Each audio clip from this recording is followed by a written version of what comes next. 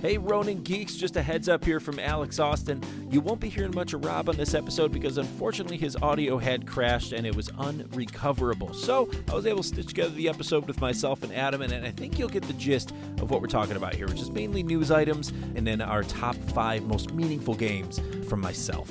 I think you'll still get a kick out of this episode, and there's definitely some jokes to be had. So enjoy the end.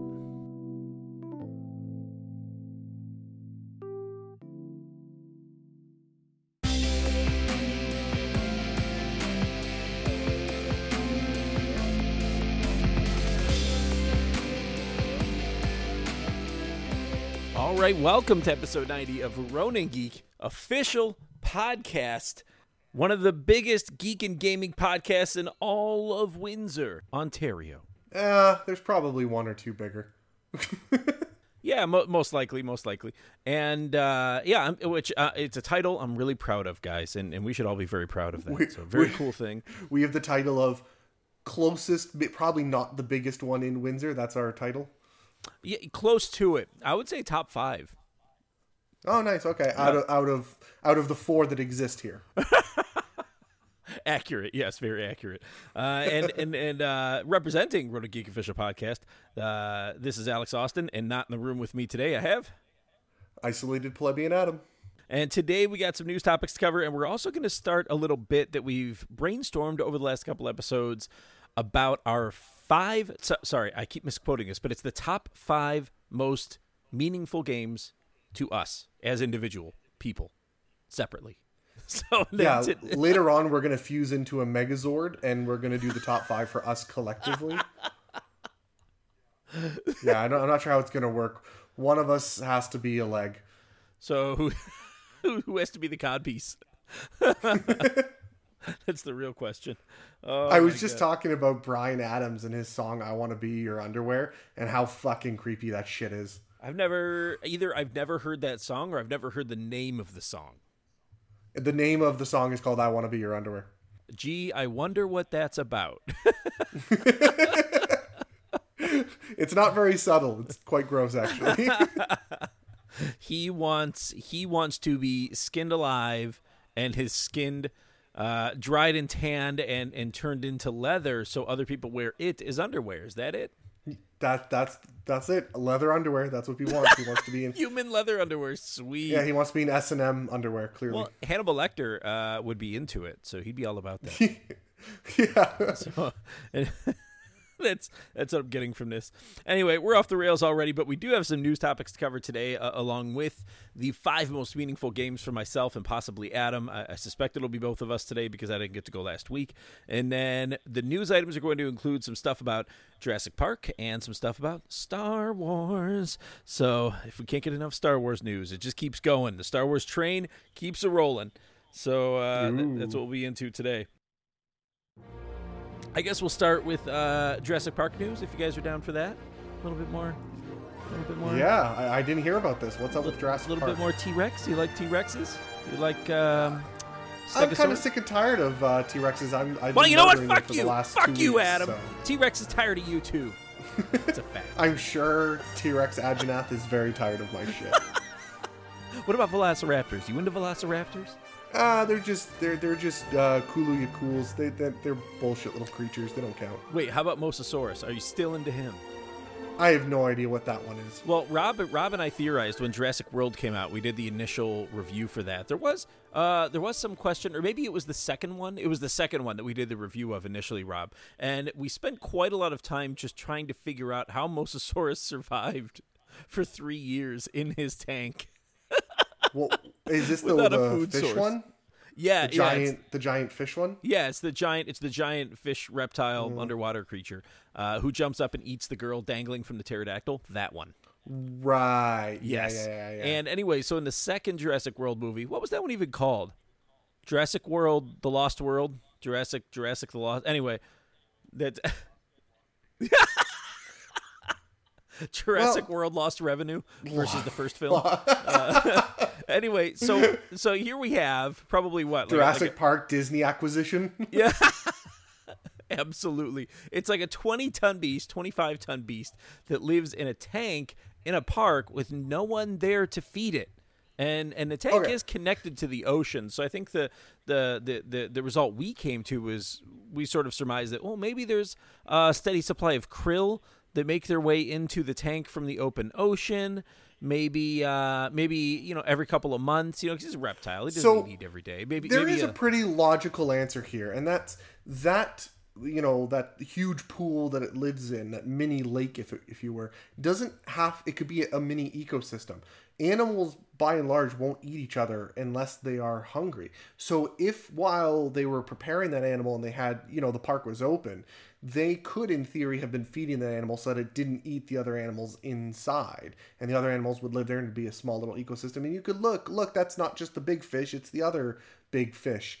And however, once they stopped feeding it, it went, well, I got fish over here, so I'm going to eat those. So it could have been eating those and their babies for the last, and created a little microcosm in there. Yeah, it could have. And also, the beginning of the movie is that little submersible that's underwater, and they don't show anything but the Mosasaurus, which they encounter toward the end of it, sequence. So I suspect the Mosasaurus is just very, very hungry, which is why it ultimately attacks and gets its first meal in probably quite a while. So anyway, the reason why I ask about Mosasaurus is because he's on the poster that was released for the film, at least the image advertising the film. It's called Jurassic World Dominion, and it's all about dinos being out and about in the world. And I thought the last movie didn't do so well. It did. Well, I mean, well is a relative term for Jurassic Park films because it still did like 1.3 billion, but the original Jurassic World did like 1.9 billion, I think. So it did have a diminished return versus the first Jurassic World, but that's still a reviews whole weren't great, but it made enough money to make another movie. Oh, it made so much money, just an absurd amount of money, 1.3 billion. So Chris Pratt should be ashamed of himself. Oh yeah. They made their budget back like over 400%. Like they're good. Yeah. And anyway, so there's gonna be another one. Now the interesting thing about this is Colin Trevorrow is coming back to direct. He's gonna actually make our news beat another time in this episode as well, interestingly. So Colin Trevorrow, of course, is the director of the first Jurassic World, not the second. So the one that did a bit better, that was Colin Trevorrow. He definitely helped sort of kickstart the franchise again with Steven Spielberg. I'm pretty sure Jurassic World was the second movie of the first series. That's the second movie of the first series was Jurassic Park 2 Lost World. Right, it's called Lost World. Right. Yeah, right. And then there was just Jurassic Park I. And then there was Jurassic World. And then there was the whatever. I honestly cannot remember what the last one was before this one.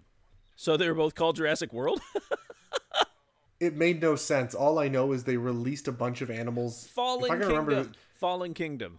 That's it. Yeah.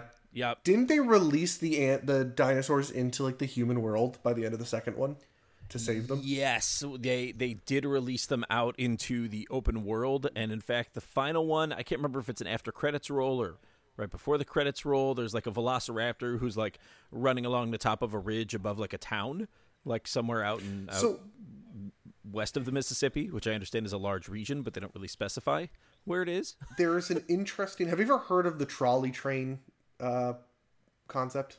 No, I have not. Or theory? So the trolley train concept is if you have a train that's barreling forward, and at some point it splits off into a Y into two train tracks. If you do not touch, and you are given an opportunity, this train is going forward, and you have a switch that can switch the tracks. On one track is 5 people. On the other track, which it's not, so if you don't touch that switch, it's going to barrel through 5 people and kill all 5. But if you do flick the switch, it'll kill 1. So the idea is in the mentality state of, listen, you are physically acting upon that switch and killing 1 person. Whereas the other one, if you did nothing, it's mentally disconnected, but it's killed 5 people. And the question is, what is the greater good? What is the better choice to make? Is this an allegory for feeding Chris Pratt to the Velociraptors? No, it's an idea that at the end of the movie of Jurassic Fallen Kingdom, they fucked up because the greater good is to have killed the dinosaurs. Now, those dinosaurs are going to die because the military is going to show up. Listen, dinosaurs are people too. Okay, them. Dinosaurs are people too, and that's what they were trying to get at in the last they're not. film. They're dinosaurs. That's literally why they're not called people. Dinosaurs are people too, and also cloned dinosaur children who are human are also people too. Okay, yeah. So that's what the second movie was getting at. That's what No, Fallen they're Kingdom is monsters for doing that. They are terrible, terrible human beings for making that choice. I get it. The people ahead of them were even worse, but that doesn't make your decisions better. Because all you've done is condemned how many families to lose their children and mothers and cops and random ass old people on the street that can't run away. And then the military is going to come in and kill the dinosaurs anyway. So all you've done is murder a bunch of innocents. That's all you've done. Look, as long as they can manage to write a script that ultimately sets up some asshole paramilitary dude with big guns and kind of an asshole attitude to get trapped in a cage and get his arms ripped off by another like nasty looking dinosaur, I'm good with it. I'll pay to see it again. That's always a good time. God. Oh. No. They're not going to do that. So, and to prove it, I have more details here. So the thing you're saying doesn't make sense. It just doesn't make any sense. Rob, they want to make money, not sense. Rob, listen, here's what we're gonna do. Here's what we're gonna bring back: Chris Pratt. We're gonna bring back Bryce Dallas Howard. We're gonna bring back Jeff Goldblum. We're gonna bring back Laura Dern. We're gonna bring back Sam Neill. We're gonna bring them all back and do a big fucking Jurassic blowout. How does that sound? Yeah, where not a single one of them has learned their lesson at all throughout all of this. Well, no, I'm sure you'll have Jeff Goldblum somewhere in there. Well, life always finds a way. Like I'm sure he's gonna be in it to echo his favorite line again. Oh my God, if they could just shoehorn that in somehow, that'd be great. Anyway, this series needs to die like the dinosaurs. Yeah, interestingly, Colin Trevorrow coming back to direct this. It seemed like maybe there was no love lost in him leaving Disney after the snafu with Star Wars 9, which we'll actually get to in a minute, just regarding some other news. But it's interesting to see him go back to another AAA franchise after that situation. So it's interesting given the other news that we'll get to in a minute about what has come out about Colin Trevorrow in the last week, that all of a sudden now he's back and sort of in the spotlight with another AAA franchise. Anyway, it's called money. It that matters. It definitely does. So let's see. Side question for you guys. With Bryce Dallas Howard now returning to direct for The Mandalorian Season 2, do you think it would be cool if she brought in Chris Pratt to play a part in the Star Wars universe? You'd be down? Adam? I don't particularly have... Chris Pratt isn't a bad actor. He's just Jurassic World is bad. Oh, I quite like him. I really like him. I think he's great as Star-Lord. Like, I think he killed it as Star-Lord. So, yeah, honestly, I think he'd be great to play either, like, a cameo or, like, a main part in one of the episodes. I think he'd be fine with a cameo. I think he would have to not be the Star-Lord character, though. That's the problem, is everyone would want him to be Star-Lord. Bad news. You need him to be a serious character. Bad news. He only plays versions of Star-Lord. So that's the problem. That's all he ever does. So will a version of Star-Lord make sense in this movie? He always plays a character with a quirky sense of comedy. Like, he's always a comedic character. He needs to not be a comedic character. Oh, he's absurdly entertaining as a comedic character, though. So he does a good job. So Chris Pratt, I hope you do make it into the Mando with your best buddy, Bryce Dallas Howard. Anyway, and speaking of Star Wars news, a dump of concept art hit the web this week that was confirmed to be from the planning stages by Colin Trevorrow of Colin Trevorrow's abandoned Star Wars 9 project, which is pretty crazy. And if his version of 9 turned out the way these images show, honestly, it would have been one of the best films made in the Star Wars universe, I believe. And it was actually Trevorrow himself who confirmed the authenticity of the concept photos. So pretty wild. You guys saw those, right? Yeah, for sure. Yeah, what was your take on them? This is directly from Trevorrow's script for 9. It actually says, so there's the image of Hux committing seppuku with a red lightsaber, and it says, once it becomes clear the First Order is losing the Battle of Coruscant, which is another big reveal for this script, Hux pulls out a purple lightsaber and commits seppuku. So purple lightsaber, maybe even suggestive that this was Mace Windu's lightsaber, even though in the image they show a red lightsaber. But will admit, while I think that's a cool idea, I don't think that fits his character. I personally believe that his honestly, one of his defining characteristics is he's a coward. And I personally think that as a coward, he wouldn't have it in him to commit suicide. Well, I don't know. I think he wasn't a coward. Most human beings can't do that, even those who'd consider them a coward. it is. I think he is so cowardly that it would be better off, more in line with his character, to see him try to barter, which he'll fail to do, go through all the steps, get tortured, whatever the case is, but he couldn't do it because he's too much of a coward. He can't pull through on anything else. He wouldn't be able to pull through on this. Well, I mean, maybe he might try to do it and then stop at the last second because he just doesn't have the balls. They took that direction with his character, though, in the second film, not in the first. Yeah, he was, but they turned him into a little bitch in the second one. Yeah. Well, I think they started to define the coward in. He in mostly the second movie they started to define it, and then they kind of hammered down it on the third one. They kind of just went. Yeah, at the end he gets put into his place pretty hard. So by Kylo Ren. So anyway, some other ones that we should talk about though is Rey with the double-bladed lightsaber. It's a hybrid of her staff and a Skywalker saber on a Star Destroyer, and she's wearing the same outfit Luke Skywalker did on the Death Star. Actually, in Return of the Jedi, it's the black outfit with like the collar turned out, the gray collar turned out over her chest. Looks awesome. This would be so sweet to see. Oh yeah, they even have like a version 1, version 2 situation in here where there was even 2 versions of the script, and they kind of describe events with both of them. There's some other planets in here. I don't know. Was Bonadon? Was that a planet that you knew of, Rob, or had ever heard of? Because that's apparently where Poe had lived, so that would have been an original planet just for this film. It looks like a cool planet, though. It's a shame to see, we get to see that fleshed out in the film version. Let's see, all kinds of things going on, though, throughout these photos. You should definitely take a look. I guess Finn sort of rallies the people who live in the underbelly of Coruscant to fight back against the First Order. That's his major story arc. Rey is fighting this massive Rancor-looking creature in the forest. They're using old AT-STs and outfitting them like Mad Max style to fight against the First Order as well, which is pretty badass. R2 gets shot in the head and dies in this script, and then gets carried. That would have been very dramatic, and it gets carried away by Chewbacca.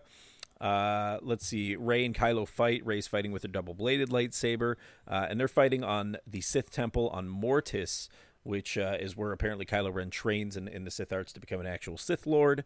And let's see. Luke shows up in ethereal form, in light form, to block Kylo Ren's lightsaber by grabbing the blade with his hand.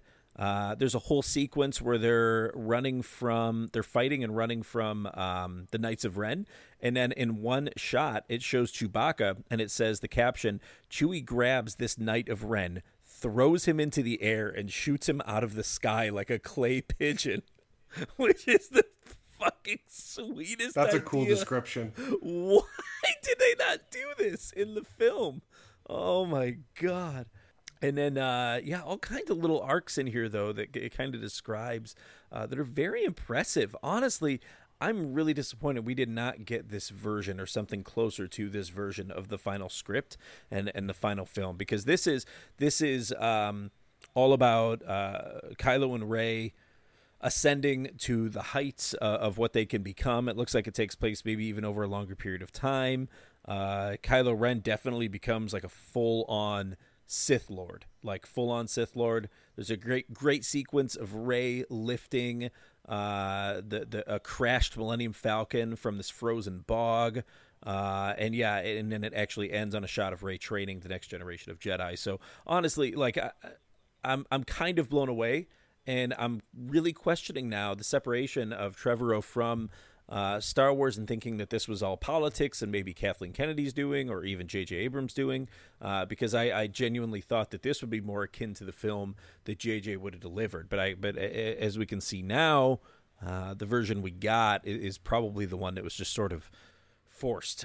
Like, this is the one that's happening, whether you like it or not. And I'm curious what kind of egos were at play when that went down. I honestly... If Trevorrow's film is the one we got, like, I would rather have that as canon than what we got. Like, it looks much better, and it's a way better story arc for the two main characters of the sequel franchise. So I thought it did, to be fair, a lot of respect. I'm pretty sure that if you were to take out, tiny little chunks of what is the legitimate script and concept art, it would look cooler as well, because I'm sure their concept art looked fucking rad.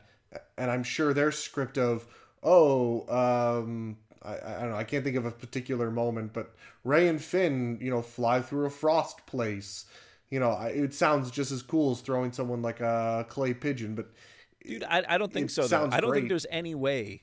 For instance, in The Last Jedi, I don't think there was any concept art that made what happened on Canto Bight look cool. There's no way, because it was a lame fucking scene. Like, not to say that every image is super exciting from this image dump here, but certainly a lot better than what we got. Yeah, that's true. Yeah, dead end. Yeah. Whew. Boy, did they ever, Philip. Oh yeah, the original Star Wars were drama in space. They were glorified soap opera. Whereas at least the prequels definitely had that soap opera-y thing going. Sure. But they were very much, as they went on, they became more action-oriented. In the first one, it was soap opera on a government level. And that's what people didn't like about it. It was like, okay, it's not that you stopped caring about the characters individually, and there's this whole galactic thing. You're like, no one cares about the Senate. We care about the characters, and that's where they failed. But it was still a soap opera. It was just a galactic soap opera. Well, the Trade Federation was my favorite character from the prequels, obviously. Yeah. These last movies have been action. They're action movies. They're not drama. So you don't see character growth. You don't see character change. You don't see these characters with a certain type of characteristic, a certain type of personality, being put in a situation where it challenges those features, and then you get the interest question of, well, what does this character do? Right? Just like the classic Han is put into a situation where he can just run away free. What is he? Who is he really as a character? Oh, well, he's clearly a hero, whether or not he likes it. Because he was given the option. He was given the option to make a choice, right? And it's not too dissimilar from the Marvel's Iron Man, where he's given a choice to go and hide, but he can't help himself but help. He doesn't want to. He has to work really hard at actually not helping. Yeah. And you don't get those moments in the new movies. The characters are the heroes. They're going to do what they're going to do. That's not the point. They're superhero movies in a sci-fi universe. And they don't really get a chance to make any choices, throughout the sequel films. Like, it's all sort of on the rails, and it's really rocking and rolling fast and furious, and there's some good action. But, yeah, you're correct in the sense that, it's those character-defining moments just don't really exist for the sequel film characters in many ways, and which is really disappointing, because they had a lot of film and a lot of money to make it happen. So anyway, I guess it's good then that they're kind of handing off the reins of Star Wars to the likes of, Dave Filoni, Jon Favreau, Taika Waititi, even the other directors, the Bryce Dallas Howards of the world who are working on Mando with those guys. I'm pretty excited about this. And last week's news of Taika Waititi getting his own Star Wars film to write and develop as well is going to be amazing. And I cannot wait to see his take on it in film format. One last bit of Star Wars news that we missed from last week was that Temuera Morrison, and this is spoiler warning here. So spoiler warning, spoiler alert, potential spoiler alert for Mando Season 2. So tune out for the next 2 minutes if you don't want to hear about it. But Temuera Morrison actually played Jango Fett in the various clones in the prequel trilogy for Star Wars. He is returning as Boba Fett in Mandalorian Season 2, which is really good news. I find it strange that he's still alive. The character, I mean. Oh, because he got swallowed by the Sarlacc? No, this is after, right? This is supposed to take place between the original series and the new sequel. 6 or 7 years after he fell into the Sarlacc. I figured he would have just been dead at this point. Yeah, dude. A week in the belly of a Sarlacc is just like a day at the spa for him. Like, he's good, man. Just a chance to decompress, really take his time with life, slow things down. That's what he had the opportunity to do when he fell back into the Sarlacc. So I think, if anything, Han did him a real favor, and that's very kind of him. So anyway, Temuera Morrison, very, very good news for that, I would say. And that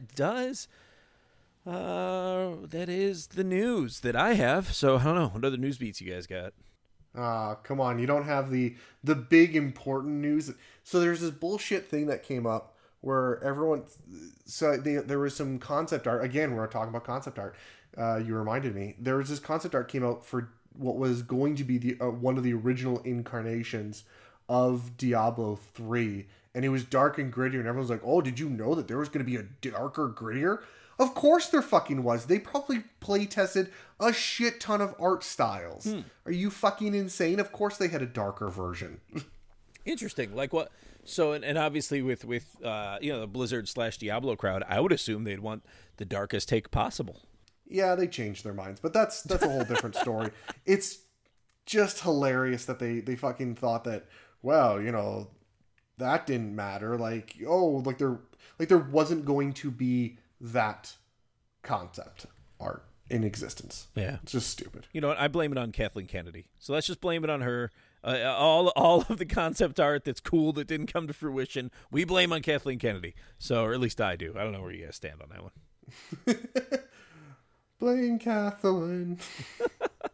Did we mention Tony Hawk? Oh, the remake? Yeah. They're redoing. They got a. Is it a Yeah, it's a remake, right? Yeah, I think we talked about it. Game. I thought it was. I think we talked about it last week, didn't we? Because Vicarious Visions is working on it, and then I had this whole bit on Vicarious Visions that we did twice because we lost the recording, and it was not as funny the second time around. I can tell you that. It was an abandoned.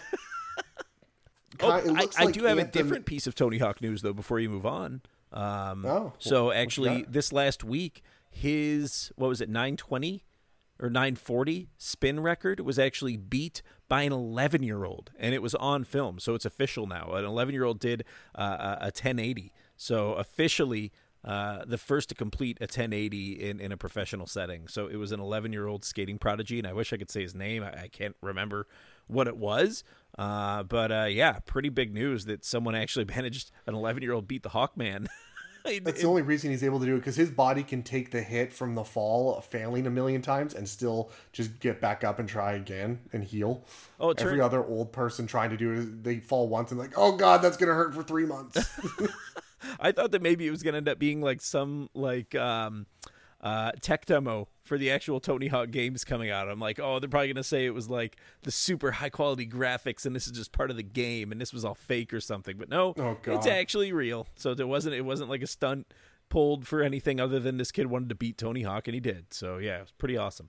Oh yeah, absolutely perfect timing. Yeah, cool. So obviously we remember the rags to riches tale of Final Fantasy: A Realm Reborn. Yes.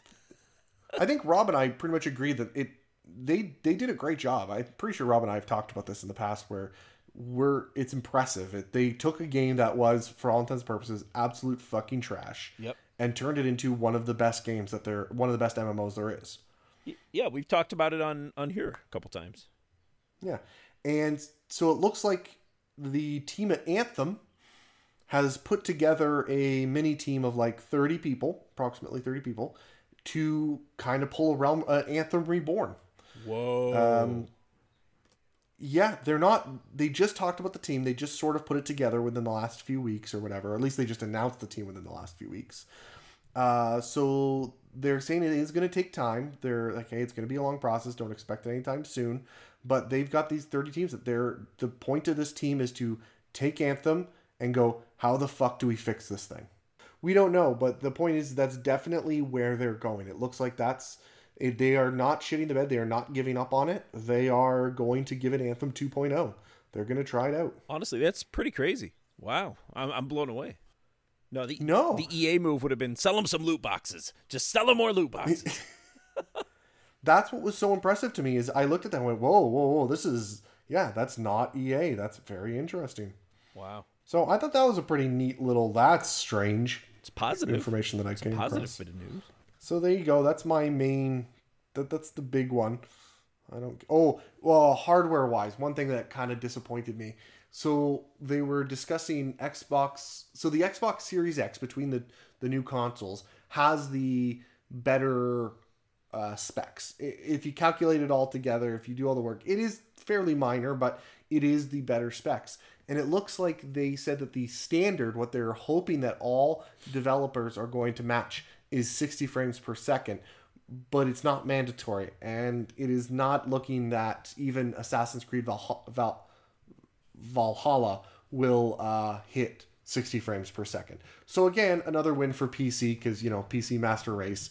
I don't know who plays under 60 frames per second. You're fucking monsters. I think they're not calling it the Series X anymore. It's all just abbreviated. I think it's just Xbox SEX now.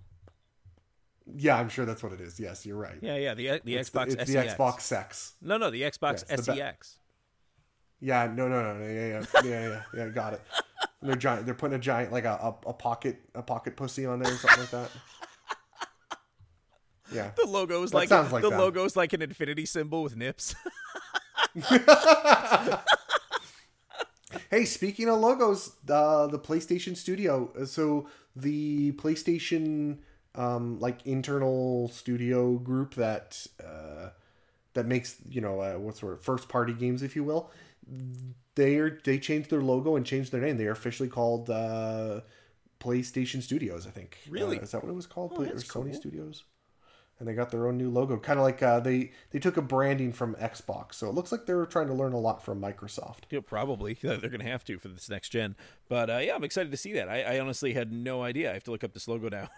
PlayStation. It's not very special. Don't get your hopes up too much. You know what? I'm looking at it now, and I think it's very special. So I'm digging on it. Speaking of 30 frames per second, Nintendo revealed the new Paper Mario. Yeah, for the Switch. That's right. Yeah, actually, I think it looks cool. Like I'm game for it looks Paper Mario. It looks pretty baller. There's the Origami King is the new villain. Yep. And it looks like he wants to fold the world. Son of a bitch. He's not going to fold my world. The video looks, the demo looks absolutely fantastic. It's quite exciting. On a side note, totally tangential. Did you know that the creative director for that game company who made Journey and Flower, their name is Genova Chen? Jesus. How is that even a real name? That is so bizarre. Anyway, moving on.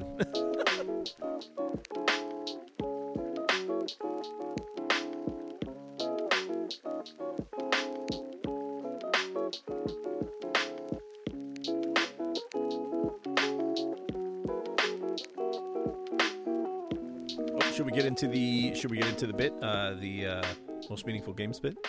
Okay, cool. Yeah, go for it. All right, well, we'll get into the most meaningful games portion of the episode now, and the challenge was for us to pick each our 5 most meaningful games from a history of gaming as we know it. And of course, these options are going to be very individualized per myself and per Adam, and Rob, I think you want to go next week. And the idea is just to kind of get at the games that were really formative to our gaming experience and maybe even our lives overall, depending on when they occurred. So I got my list here. I guess I'll go ahead and kick it off. Yeah, go for it. And I will make this even more exciting than when we did the rehearsal, as Rob now calls it. Oh my God, it is lost to the ages. So anyway, I organized my list by most influential games from oldest to newest. So kind of going furthest back in gaming to the most recent. And certainly I've been gaming since I was, I can remember when my dad brought home the original NES. This would have been like 1988, 89-ish when we finally got an NES. And I remember him bringing that home. I also remember him having... can't remember what it's called, the Magnavox one with the tape. It was like loaded with cassette tapes, and games were on the cassette tapes, and you had to play them back for the system to actually load them. Crazy stuff, but that's how some of that stuff worked back then, or maybe it was in television.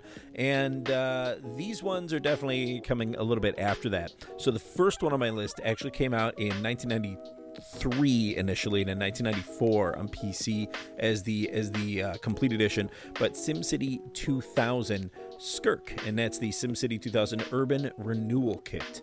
And basically SimCity 2000, obviously the sim builder, you could play the game and sort of run a city as a mayor type situation, or you could use the Urban Renewal Kit to just build cities, which I was all about because I'm not actually a fan of the SimCity gameplay. I'm not a huge player of SimCity games, but I loved the creative element of it.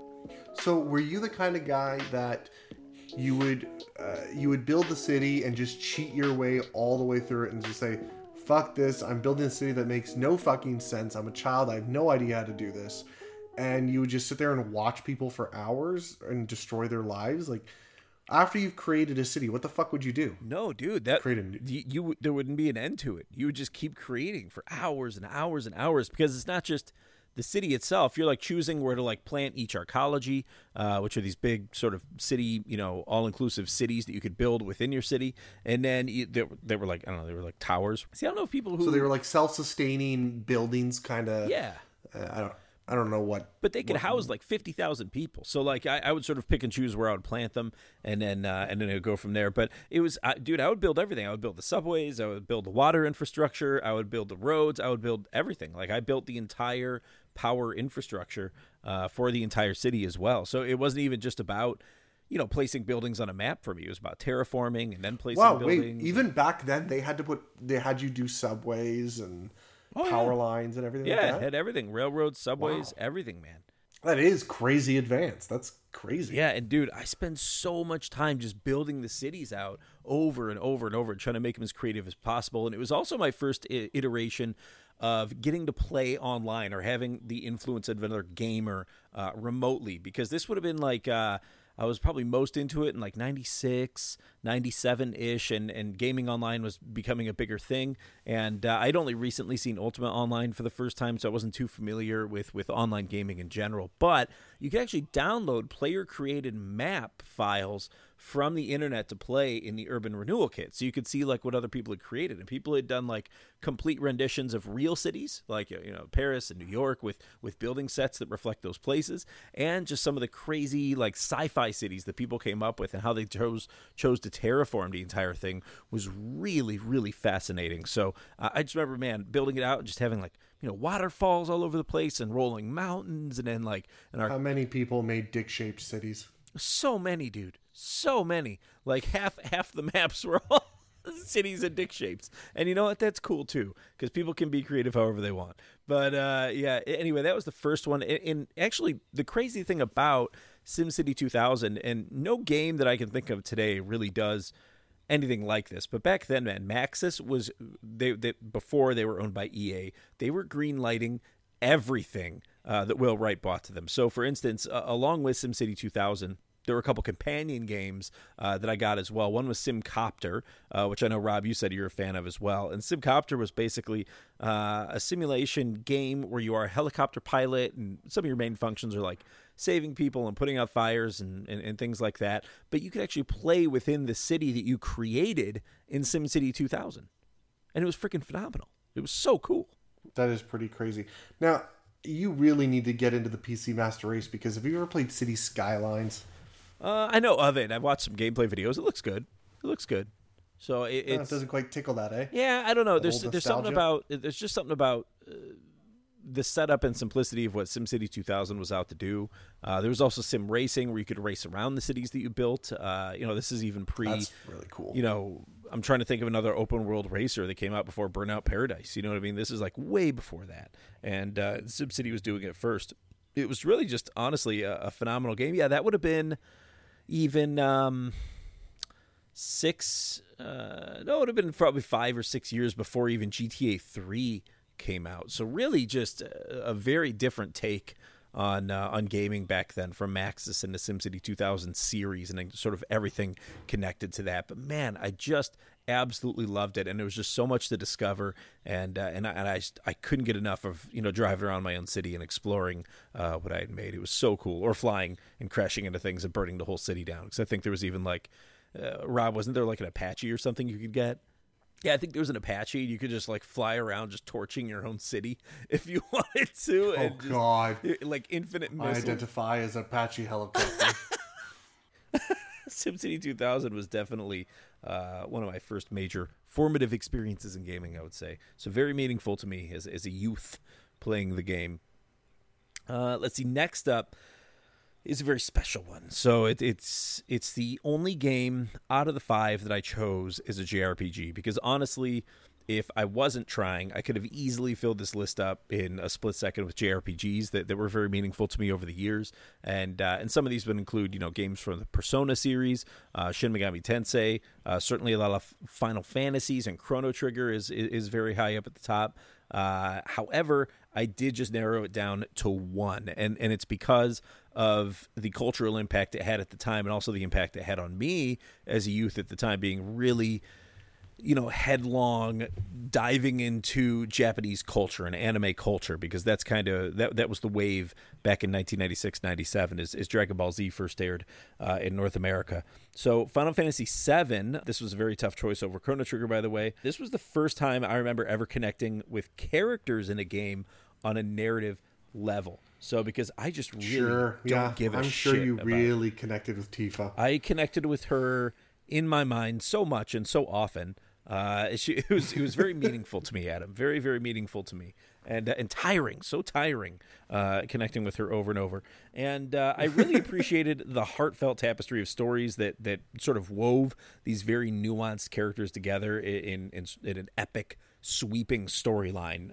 And honestly, I'd played lots of games prior to this where there was a story, and I just really didn't give a shit. Like, I just, in most games, even today, I just don't give a shit. I'll skip over a lot of stories. But I'll tell you, when I played the Final Fantasy VII Remake, I watched every single cutscene, and I can't tell you the last time I played a game and watched every single cutscene, because I don't care. So, I just don't care. About how oldish were you when you played this? Well, I was 13 when it came out. And you understood the story? No, nobody understood the story, Adam. Well, that's the whole point. That's what I was checking on.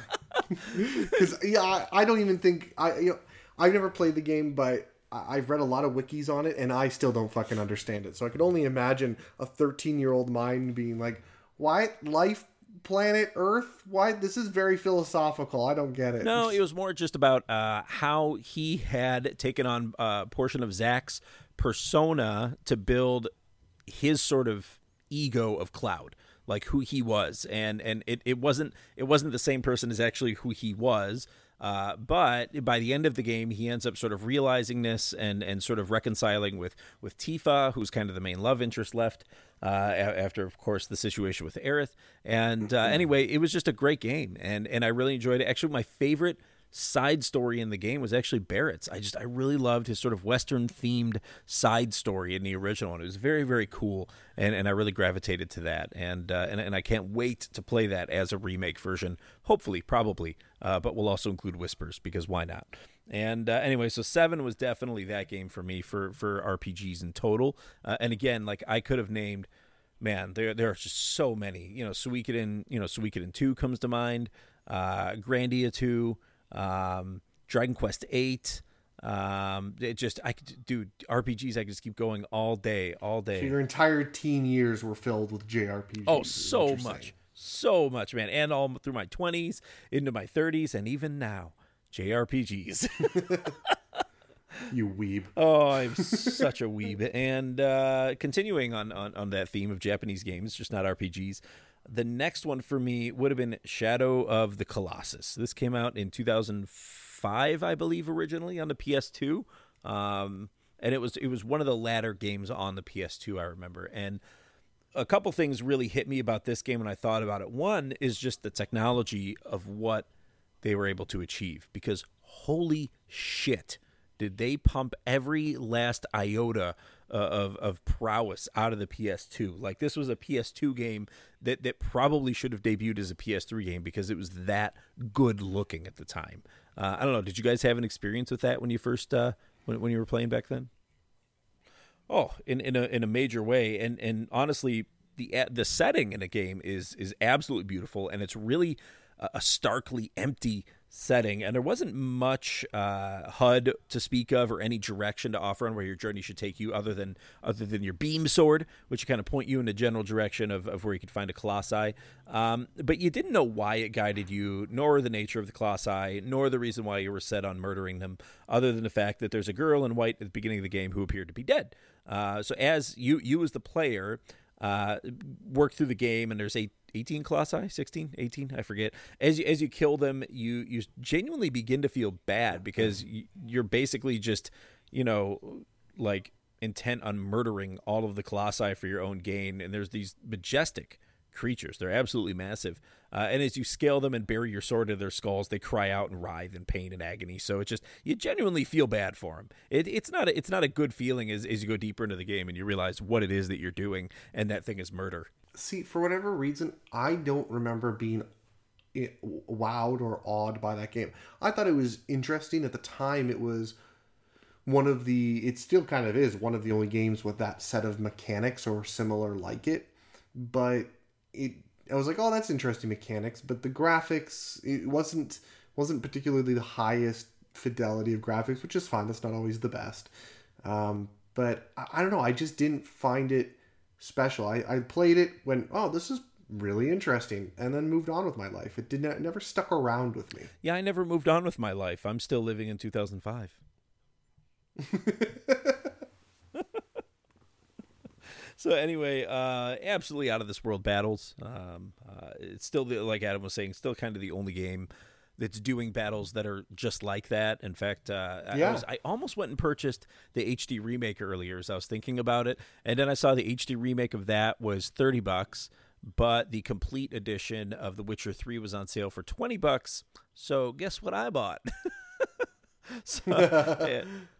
What? Yeah. Both? No, I went and bought I don't know, Pokemon Sword. No, I'm just kidding. I definitely but maybe The Witcher will be that next game. The Witcher 3 will be the next most meaningful game to me. Hello, listeners of Random Other Podcast. I'm your host, Chris Cogswell, here with my co-host, Marie Mayhew. Hey, everybody. If you like podcasts like whatever podcast this is, then come listen to the Mad Scientist Podcast, a weekly show on the history, philosophy, and hard science between fringe and paranormal claims. Marie, what are some topics we've covered in the past? We have covered UFOs. We've covered economic collapse. We have covered cats. We did cover cats pretty distinctly. Yes. If you like podcasts and a little bit of humor and a little bit of singing and some cats, come listen to the Mad Scientist Podcast, please. Shoot. So moving back in time, the next most meaningful game to me, this would have been circa 2008, I believe. Fallout 3 is the next one for me. And honestly, another situation where you have a very stark, open landscape, a little bit more life in this one, even though it's a post-apocalyptic setting. And it just really stuck with me at the time and really informed a lot of my media tastes and informed a lot of my music tastes and was just a very meaningful game to me in that regard. I just really enjoyed being in the post-apocalyptic setting and I don't know, just the sort of feeling of aloneness, but also possibility and the sort of combination of those two things swirling around. Like it was just a really beautiful thing. And I don't know that any of the other Fallout games ever managed to capture it quite like Fallout 3 did. However, they're still good games in my opinion, but Fallout 3 just really took it to the next level for me for the first time anyway, as someone who never played 1 and 2. Yeah, I don't have much to say. I don't like those games at all. Well, Adam, again, they don't like you, buddy. They don't like you. They are they are empty, glitchful. The story, it's and this is generally my feeling with, and I'm probably going to get a lot of hatred for this, but with the Elder Scrolls and Bethesda RPGs, is I feel like they are empty, and I never quite understood why I didn't like them, why I always got bored with them until I played Breath of the Wild. I used to think it was just that I hated open world games, and then I played Breath of the Wild and went, oh right, this is what a world feels like when it's supposed to feel like a world. Got it. And as soon as I realized that, I immediately realized it's just that I don't like Bethesda RPGs. So I am sorry to say I got nothing for you. It's tricky because, like with the Bethesda games in general, including Elder Scrolls V, which was a close second to Fallout 3 for me. I've probably played Skyrim more than any other game in existence, to be quite honest with you. But a lot of the things that happen are just very scripted, and they're on the rails. So you cover vast distances to find these things, and when you do, the game is generally pretty entertaining, and some random stuff happens in between. But it's not because of a set of conditions that they've sort of set up in the game like they have with Breath of the Wild. In Breath of the Wild, there's just all these overlaying systems that sort of coexist in the game, and they tend to overlap in really creative or hilarious ways, or even challenging ways, right? When it comes to like the temple temples and shrines and things like that. And I think that's what Breath of the Wild did so well, is just overlay some of these systems in such a way that they overlapped and intermeshed and intertwined. And there's really nothing like that in Skyrim, or even in a Fallout game. Everything just kind of lives as its own system. And you engage with them at different points throughout the game, but it's never really like, part of Breath of the Wild, for instance, which is actually the final game on this on my list here, so I can speak to that one. And what Breath of the Wild did so well is they're able to take, you find random, rusty sword, laying out on the ground somewhere. So you take the rusty sword. What can you do with the rusty sword? Well, you can equip it. It's weak. You'll get a few hits out of it, and then it'll break, and it'll be gone forever.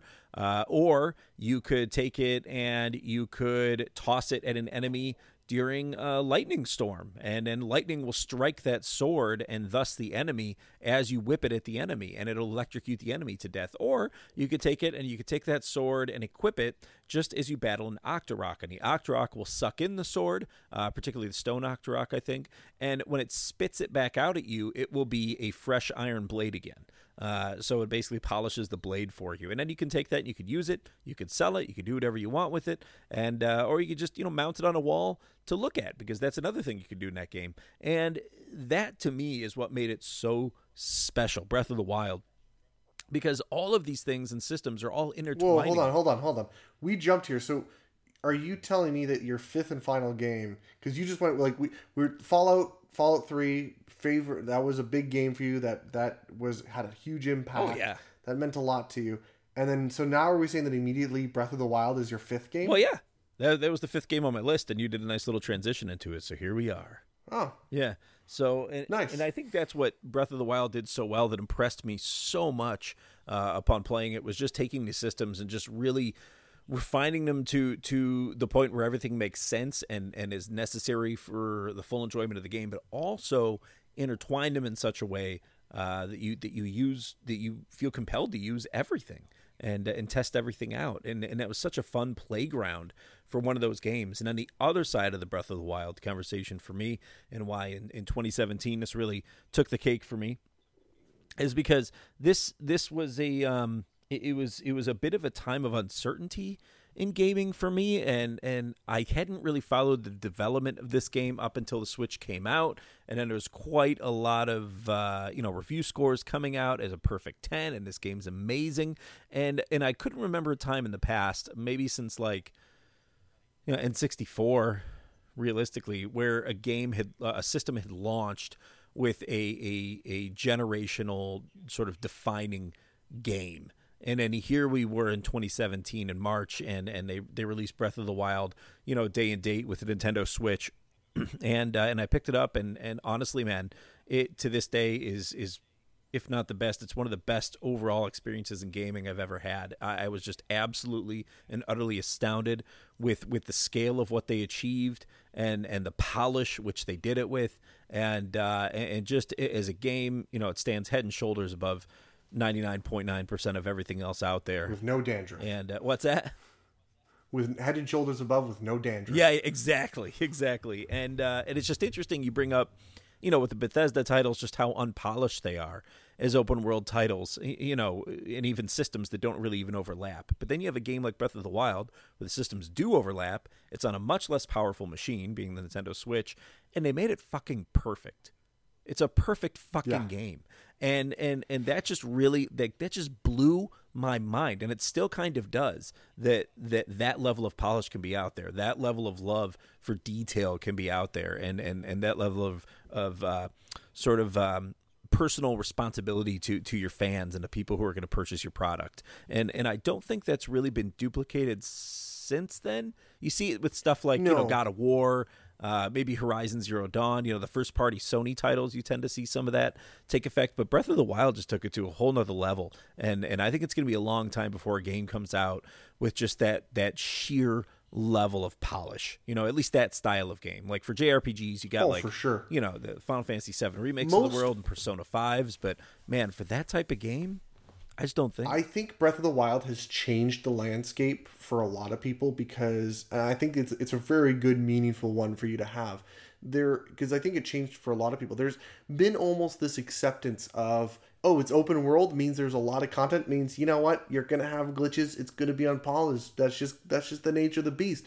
Now the world has changed. Whenever someone goes, well, you can't make a clear and clean, polished open world, you just point at Zelda and go, yeah, they did, so why the fuck can't you figure it out? Exactly. And they did it on a machine that's much less powerful. Like, we're talking about, even with, like, the PlayStation 4 and Xbox One, those are already more powerful systems than the Switch. They already are. And we're talking about next gen and PS5 and the Xbox SEX. And man, what they're going to be able to achieve on those should be astronomically higher. And, that is yet to be shown. So I do have I will admit that Breath of the Wild is not on my list, but I do have to admit that I have sinned against that game. Rob knows this. So Rob, out of the two of us, was obviously the first to get the Switch. He's usually the first adopter of new technologies out of anyone that I know. And so he picked it up, literally launch day. We went to his place. We played 2 games. One of them was, I forget the name of it. What's the one that came with it where it has like the mini games? 1-2 Switch. That's it. So we had 1-2 Switch, realized that sucked. It was a shittier... You remember, like, Wii Sports was fantastic when it came out. It was some of the best things on it. Yeah. 1-2 Switch sucked. And then Rob goes, well, there's this Zelda game. We could try this out. So, okay, we threw in Zelda. We immediately went and fought some Stone Golem. We went, this is stupid and hard, and weapons only last for so long. Rob loved the game, and I thought it was the worst thing on the face of the planet. I was pissed. And that's why Wii Sports is the 6th game on my list. Oh, man. Got to get kicking of that bowling, right? So anyway, that is my top 5 list. I hereby conclude it. I'm making the cross in midair as I say this holiest of lists. And those games were all very meaningful to me. So anyway, I hereby pass the torch to Adam. Actually, I'm gonna wait till next week. What?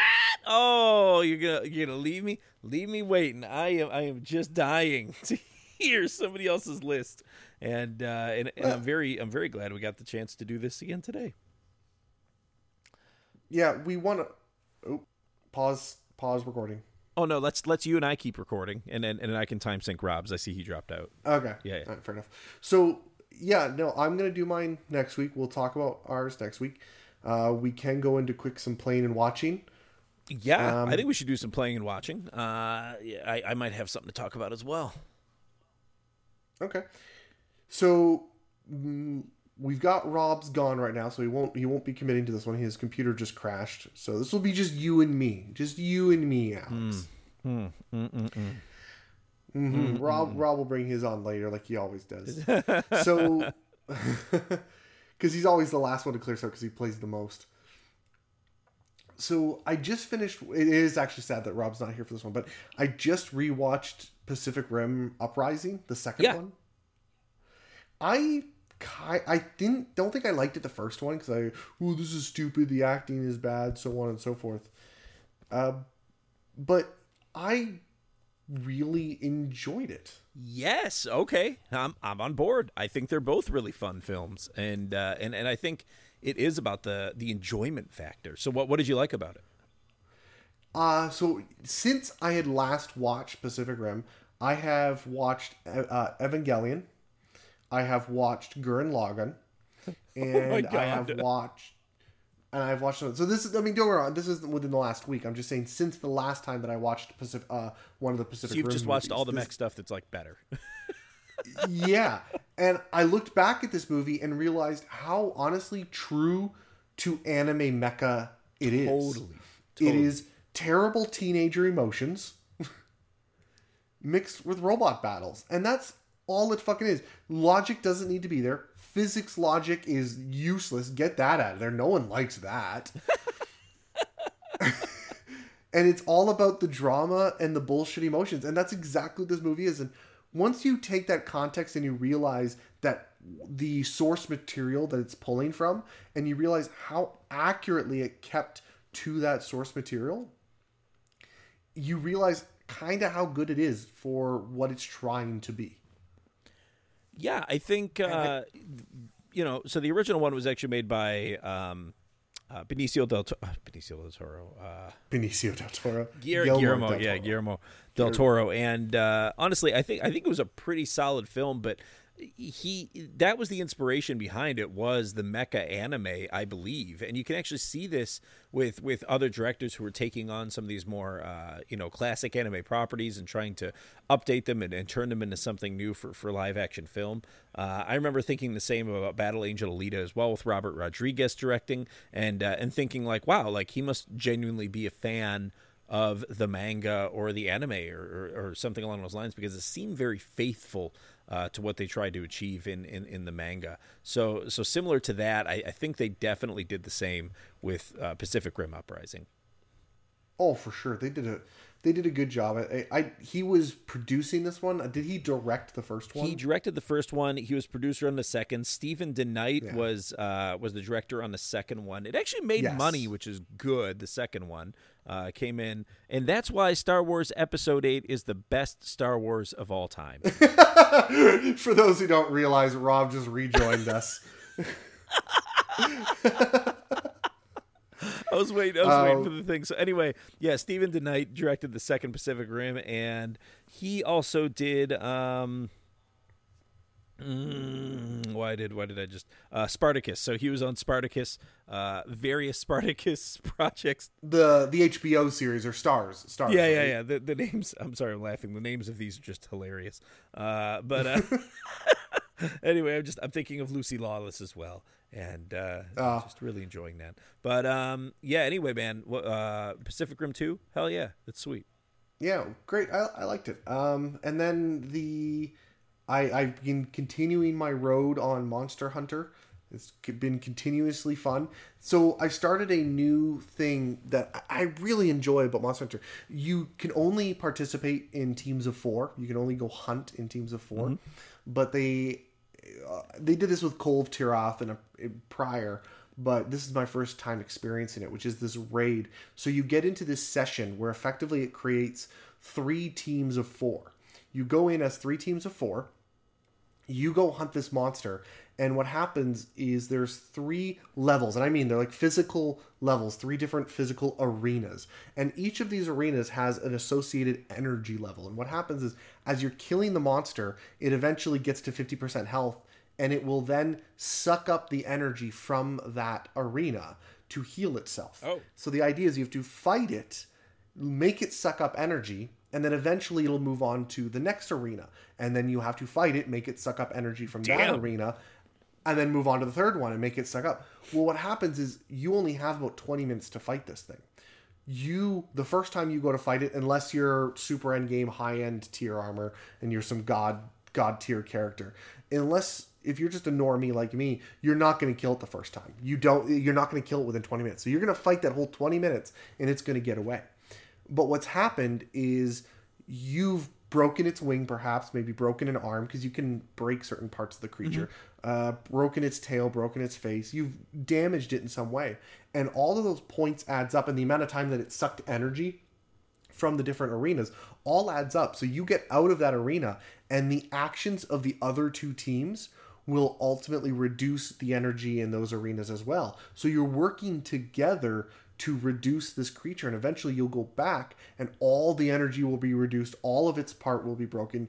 The parts broken determines what your rewards are at the end, the more parts you break. But so as you drain the energy, eventually this thing can't heal, and you are capable then of killing it within the 20-minute mark. And you kill it, and depending on how well you did by breaking certain parts, as a team, as a cohesive team, all 3 teams, you get more rewards. So it's a mini raid. It's like a strange raid version. Huh. Which is really cool. That's wild.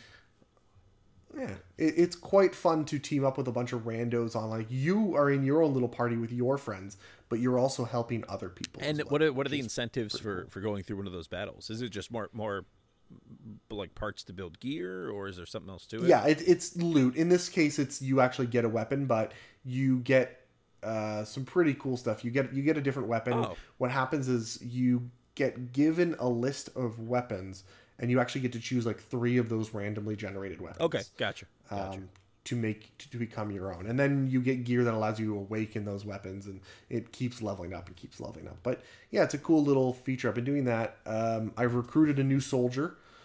My cousin, who I play games with, he has recently just joined us today, so he's just started.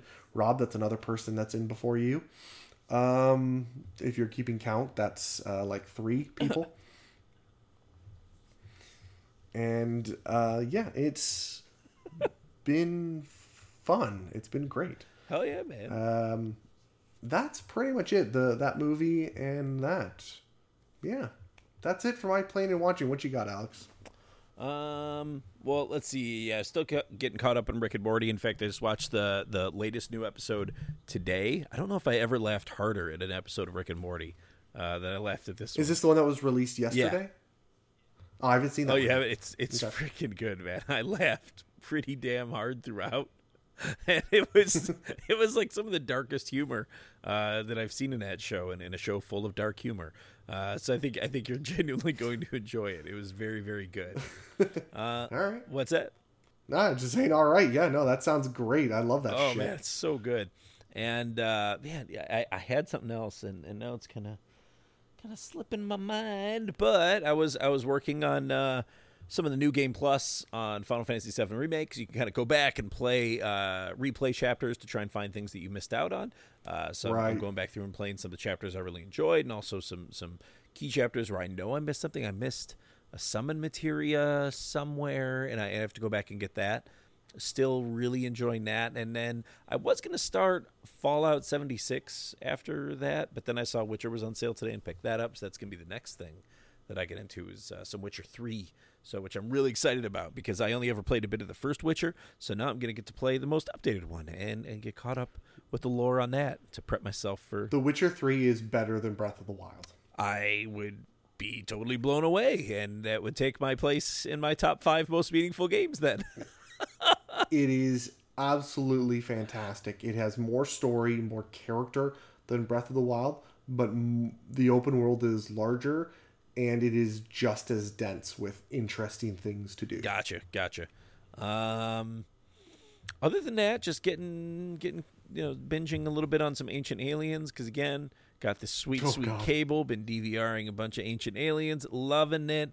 And yeah, that's my playing and watching. I had something else too, but honestly, Fucking I cannot aliens. remember what it was. I'll shout it out if I remember. Oh, fair enough. All right, Rob, you back with us enough to do your playing and watching? Oh man, Rob, you're slightly off center today. What's up, man? All right. Well, then I guess that calls it for today because Rob can't seem to get his to record again. So no playing and watching for Rob. He hasn't played anything all week or watched anything. He has stayed in a sensory deprivation tank the whole week. Wait, Rob, you tell us what you played, and we'll just make it up. Just make it. Oh, Rob, do you play Doki Doki Literature Club, but you modded it for porn the whole time?